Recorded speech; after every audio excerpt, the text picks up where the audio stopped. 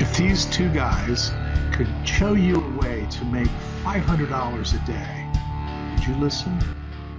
Okay, hey, Kevin and Keith here, and a new day here back, the Baccarat guys. Kevin there sampling his water, and so we get a couple questions after our kind of, what do we call it, our inaugural, our very first opening, our first season, first episode. I think we were dipping our toe in the water. Yeah, right. Exactly right. So we were telling you about the game and why you should play it. So we got a couple of questions about it, and we're building our subscriber base here to follow us. But one of them is that we get a lot about is the hit rules, and what can you get into?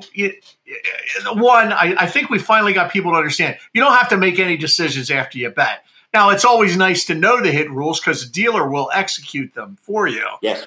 But let's talk about them. Like, there are some weird ones, not weird ones, but ones that don't come up too often, but we asked to cover the standard rules. What will you mostly see?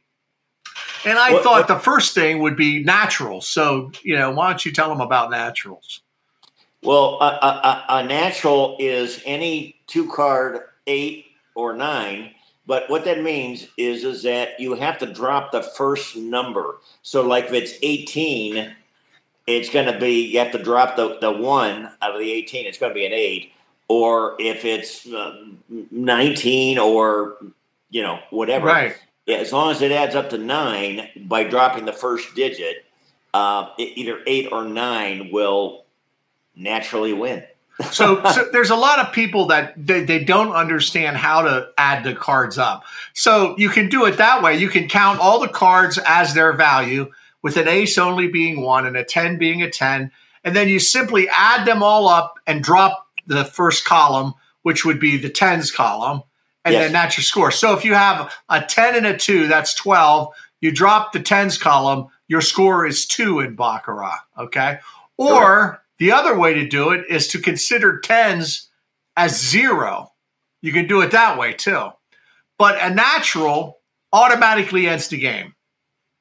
So you got to understand. So if either side gets an 8 or 9 on the first 2 cards, the game's over. And now, unless they both got naturals, the one who has the natural won.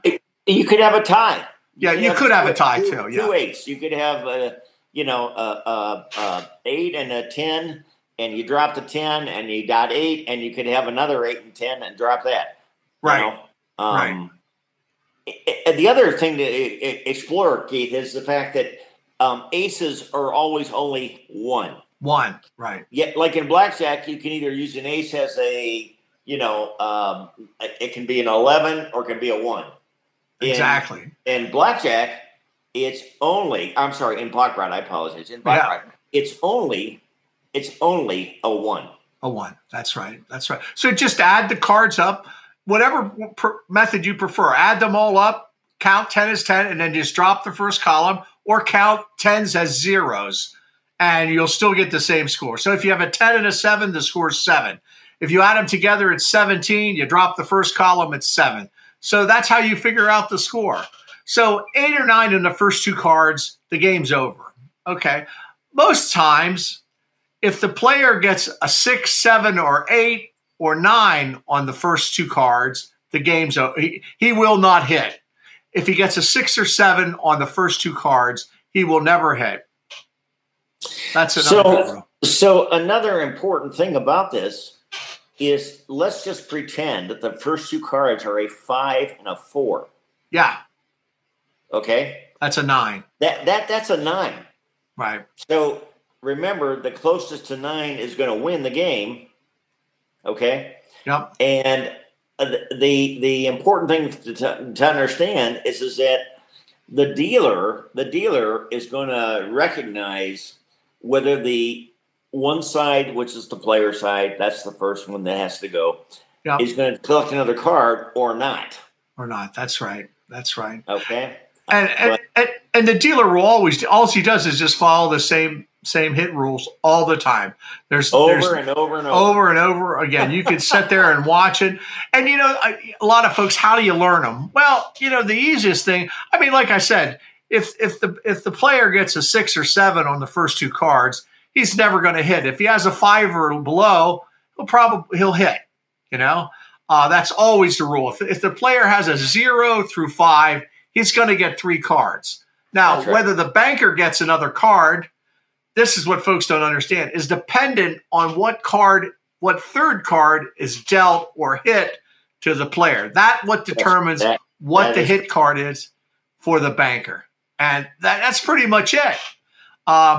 Most times a 0 or a 10, however you think of it, stops the hit on the banker. I'm thinking about craps. I'm thinking about, 3-card poker. I'm thinking about blackjack. I'm thinking about, all these, various games. Baccarat is the easiest one of all to keep track of what the score is. Oh yeah. You don't have to know a lot. No, that's right. What you do need to know is what is going on within the context of the game over a period of time. That's what you need. That's what you need to know. That's right. But the score? That's easy to keep. Easy. Who won the most hands? That's really all it gets down to. Was it banker or player? And again, you got to keep in your head, the banker and player has nothing to do with the casino or your side of the table. It's just the name they assign to red or black, so to speak. It's a toss-up game, and it's a great game to play, and we'll help you navigate your way through Baccarat here with the Baccarat guys. All right, well, listen, till tomorrow, this is the Baccarat guys, Kevin and Keith. We'll talk to you again soon. If these two guys could show you a way to make $500 a day, would you listen?